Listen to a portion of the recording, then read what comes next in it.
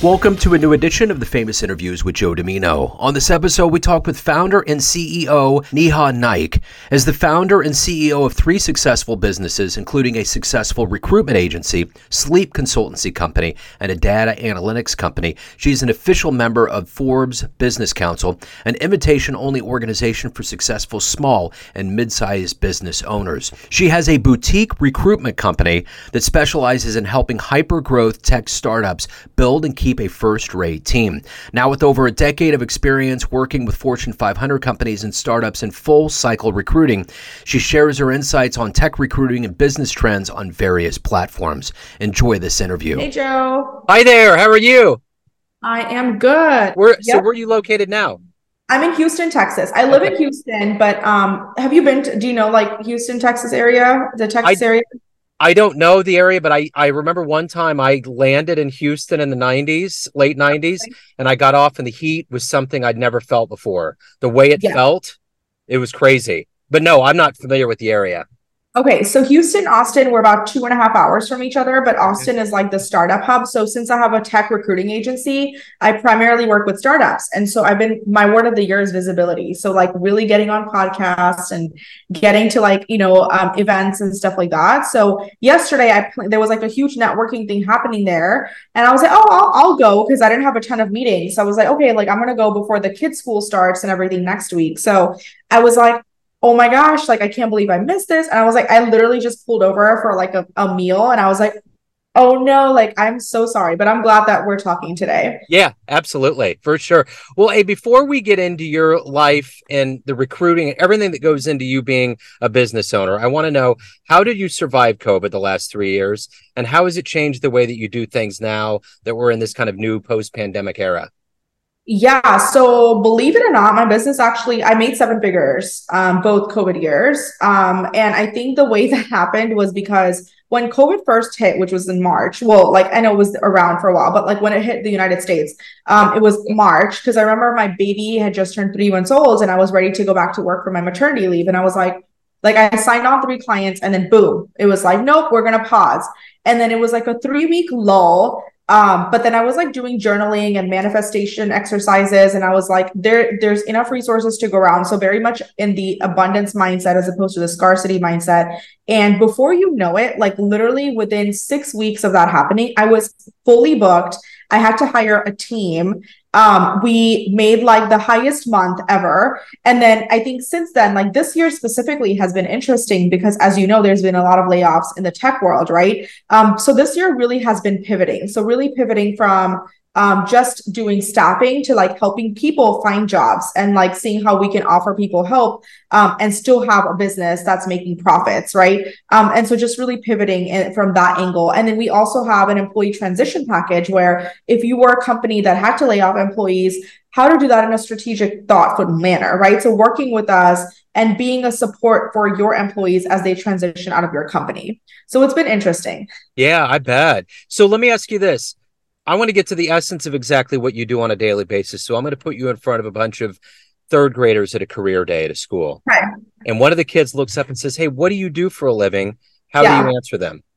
So I basically work with companies who are growing because they are really successful and help find people for them so that they can support their growth, right? Because a CEO cannot do it all. And so really allowing people to come in and help the CEO so that the company gets bigger and bigger and bigger. Okay. So what did you want to be in the 3rd grade? What was your dream to grow up? A doctor. Okay. Did you go to med school? Okay. I went to med school for a year. I took the MCATs. I did the whole shebang and I realized it wasn't for me. I realized I feel like it was a mix of cultural expectations because I'm Asian. And it was also, my aunt's a doctor and she has been my role model because she lost her husband really young and she started her own foundation in her hospital. And so she's someone I really look up to. And so being in her influence, I was like, this is something I want to do. I want to be as cool as her. So the thing was that mix of cultural expectations. And when I got there, I was like, okay, like I have a lot of respect for physicians, but it's just not the career for me, unfortunately. Yeah. Well, let's get to the essence of how you got here. And I want to know where you were born and raised and what the seeds were that were put into you to become an entrepreneur and to take this path that you've taken. Yeah, so I was born and brought up in India until I was 11, and I have a younger brother, so he is, seven. We're 4 years apart, so he's seven. And so we moved here to Houston. Actually, this is like the first place we've been. Before that, we were in the UK for about a year and Scotland for about 6 months. My dad was a SAP consultant, so he was, constantly moving. And so when we came here, he started working for Halliburton, which is the oil and gas company that we all know of. When we were here, I definitely struggled with confidence issues because I came here when I was in middle school. I had a thick accent. Definitely that like, very new place. I was away from my family, my grandparents, who I used to see all the time, my aunts and uncles, my role models, they were all like basically away from me. So it was very much like a weird phase, weird time, right? But of course, my parents were supportive and they really encouraged us to like, take more English classes or go to the library or read more. And the concept of entrepreneurship initially started with my dad, right? So he was the one that was like, we're here for the American dream, right? And so while he couldn't take risks, he was hoping that by the time we were old enough, we were, in that mindset of being able to take risks and really go after our dreams and find that magic, right? And so basically from there, I was like, okay, like I'm gonna try med school. Obviously that didn't work. And then at the time, my boyfriend slash fiance now, who's my husband, father of my kids, he was like, you try recruiting, like you love to talk to people and you love HR and all that. And I was like, okay, cool. So I tried it. I turned out to be really good at it because I was working on commission only, made a killer first year. And he was like, you know what? I think you should do this on your own. Like, why would you even split commission with the company? Like, you have the potential to go at it. So he was really like the person who catapulted my entrepreneurship career. And he was really like my backbone. And he was like, I'm working a job, you do the business. And then, when you're stabilized, we'll switch and I'll start my own business. And that way we kind of have that stability.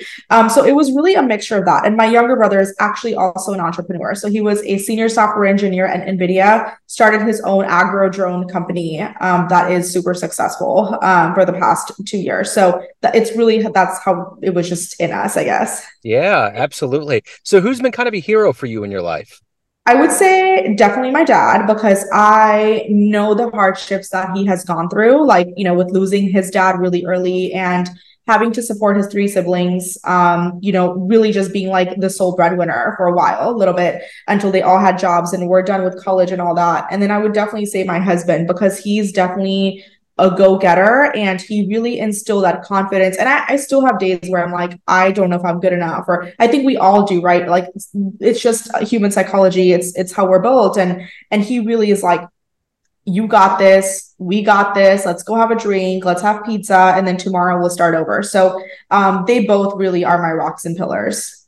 So as somebody that's very driven and fueled by being in business, what's been your favorite example of a business story of a CEO or a business model? Yeah, I would say my favorite is I follow Alex Armosi, and so I've read a lot of his books, and I read the $100 million offers, and that's one of the most recent books that I read. And I love his story because it really, when he talks about, there was one chapter and he talks about I had $62 in my bank account, and one of the clients that he was working with like didn't end up paying him, or they like completely just like defaulted on the payment, and he still had to pay his team. And he was like, I literally had that one shot, right? And he sat down with his wife and he was like, we have $62, right? And then how he turned that around to now create this. I mean, everybody knows who Armosi is, right? Like you say his name and you're like, oh my gosh, like I know who that is. I read his book, his podcast, he's all over the place. And so I think that's been a really, I feel like it's really been motivating for me to listen to stuff like that because I too have had, obstacles in my life where I was like, I don't know if I can make the next payroll, right? Because the clients haven't paid or they're late in paying and I got to make the payroll. And so really listening to stuff like that and then overcoming that and using failures as a staircase to success as opposed to like turning away, right? Because a lot of people like fail and they're like, okay, well, I'm done. I guess this isn't meant for me. But really, like, I always say, like, well, I've heard this, and I always believe that failure leads you to success, right? And so I think that's been like a story that I love. And then also just like, if you think of how Barack Obama and Michelle Obama came up, I know it's not technically a business story, but just kind of their upbringing and, how they got to where they were just using mindset, I think is key because a lot of people are skilled, but if your mindset is lacking or you're constantly living in the scarcity mindset, imposter syndrome, comparison, competition, you're not going to get places, right? So I think that's another example. Yeah. So if you can meet anybody alive on the planet right now and spend some time with them, who would it be? Oh my gosh. I have so many people, but definitely Michelle Obama. Yeah. And I would say Chef Ramsay because I love him. He's hilarious. And he's just, we used to watch Hell's Kitchen and all those like Master Chef type shows with my family, and it was something we watched together. And so it's just such a like an important childhood memory for me. And Michelle Obama, because I mean, she's a badass. Yeah. So Of course. So speaking of those high caliber kind of people, they definitely have a lot of motivation to get through their day and do what they do. What is that for you? What is your motivator to get up and to do all of these things that you do with your life? I would say definitely my children. They motivate me. I always want them to, as they grow up, think of me as a role model, right? Think of me as somebody who, think of them also as somebody who can carry on my legacy to a certain extent, right? Of course, my family, my husband, etc. And I think what really motivates me is the fact that, I feel like we're all here on a purpose on this world, right? We're here to do something, accomplish something. And I think my mission is to really help as many people as I can and really build successful communities. And so when you think of hiring, you're not just placing people, that's part of it, but you're literally helping the economy. You're literally empowering people to make a positive impact in their community because they have the jobs, right? And so I think that's really where, my kind of motivation comes in. And I also just want to be somebody, who's considered a thought leader in my industry so that again, I can help other entrepreneurs and mentor people and guide people and really, build people up. I'm all about building people up. I don't believe in competition. I don't believe in, bringing people down. It's all about how do we work together because I do think there's more than enough resources in the universe for us to all succeed. And just because I'm successful, that doesn't mean you have to not be successful, right? So really, how do we pull the resources together, collaborate, and bring each other up? That's super important to me. And I literally sometimes I'm so excited about my business, I cannot sleep because I'm like, oh my gosh, I want to do this and I want to do that. And I have so many things to do and not enough time. Yeah. Well, since you deal with technology in the technology sector, what, in your estimation, what do you think has been one of the best technological advancements in our lifetime? So I would say, the best technological. I mean, I have a funny answer and then I have like a serious answer. So I would say the funny answer would be Netflix because hello, Yeah. um, Netflix. Yeah. But I would say on a more serious note, and this is something that people are actually scared about, is AI, right? I mean, I know a lot of people have this, again, fear like AI is taking away jobs, but I really think that with the right ethical boundaries and with the right just making sure that the foundation is done in the right way where we are protecting ourselves from any kind of AI takeover, it really will allow us to upskill and up level what we do, right? And I think anytime there's a new technology introduced, like when we went from having people work in the factory to automated factories, people were freaking out like, oh my gosh, our jobs are gone. And look at where we are now, right? So it's not about losing jobs, it's about upskilling your job to like then how can you use AI to get to the next place, because as a mother of two and a three times business owner, I wouldn't be able to do it all unless I had some of that AI backing me up, right? So I always say AI is a part of my village, right? And so it's not here to take away jobs and I'm not letting go of my team members, but it definitely helps us meet deadlines quicker. It definitely helps me be the next better version of myself as well. So what's been one of your best success stories that always puts a smile on your face? Yeah, so just last week, I was nominated and honored as a 40 under 40 businesswoman in the city of Houston by the Houston Business Journal. I mean, that's huge. When I was nominated, I almost was like, okay, like I'll apply. We'll see what happens, right? It's so unrealistic and exciting that you almost like can't see yourself there. You know what I mean? Like it's like other people get it, but will I? Yeah. And this is coming from the immigrant nerdy like 11-year-old, right, who had severe confidence issues. And so I think that was a huge thing. And then the other thing that I'm really proud of is I have been invited to do a TEDx talk in October, Cool. and it's literally been like TEDx is stuff that I watch with my dad on weekends and listen to. And so being on there is just, I can't even explain to you how exciting that is. Yeah, that's wonderful. So speaking of being proud, what is the one thing that you've done so far in your life that you're the proudest of? I think having my kids.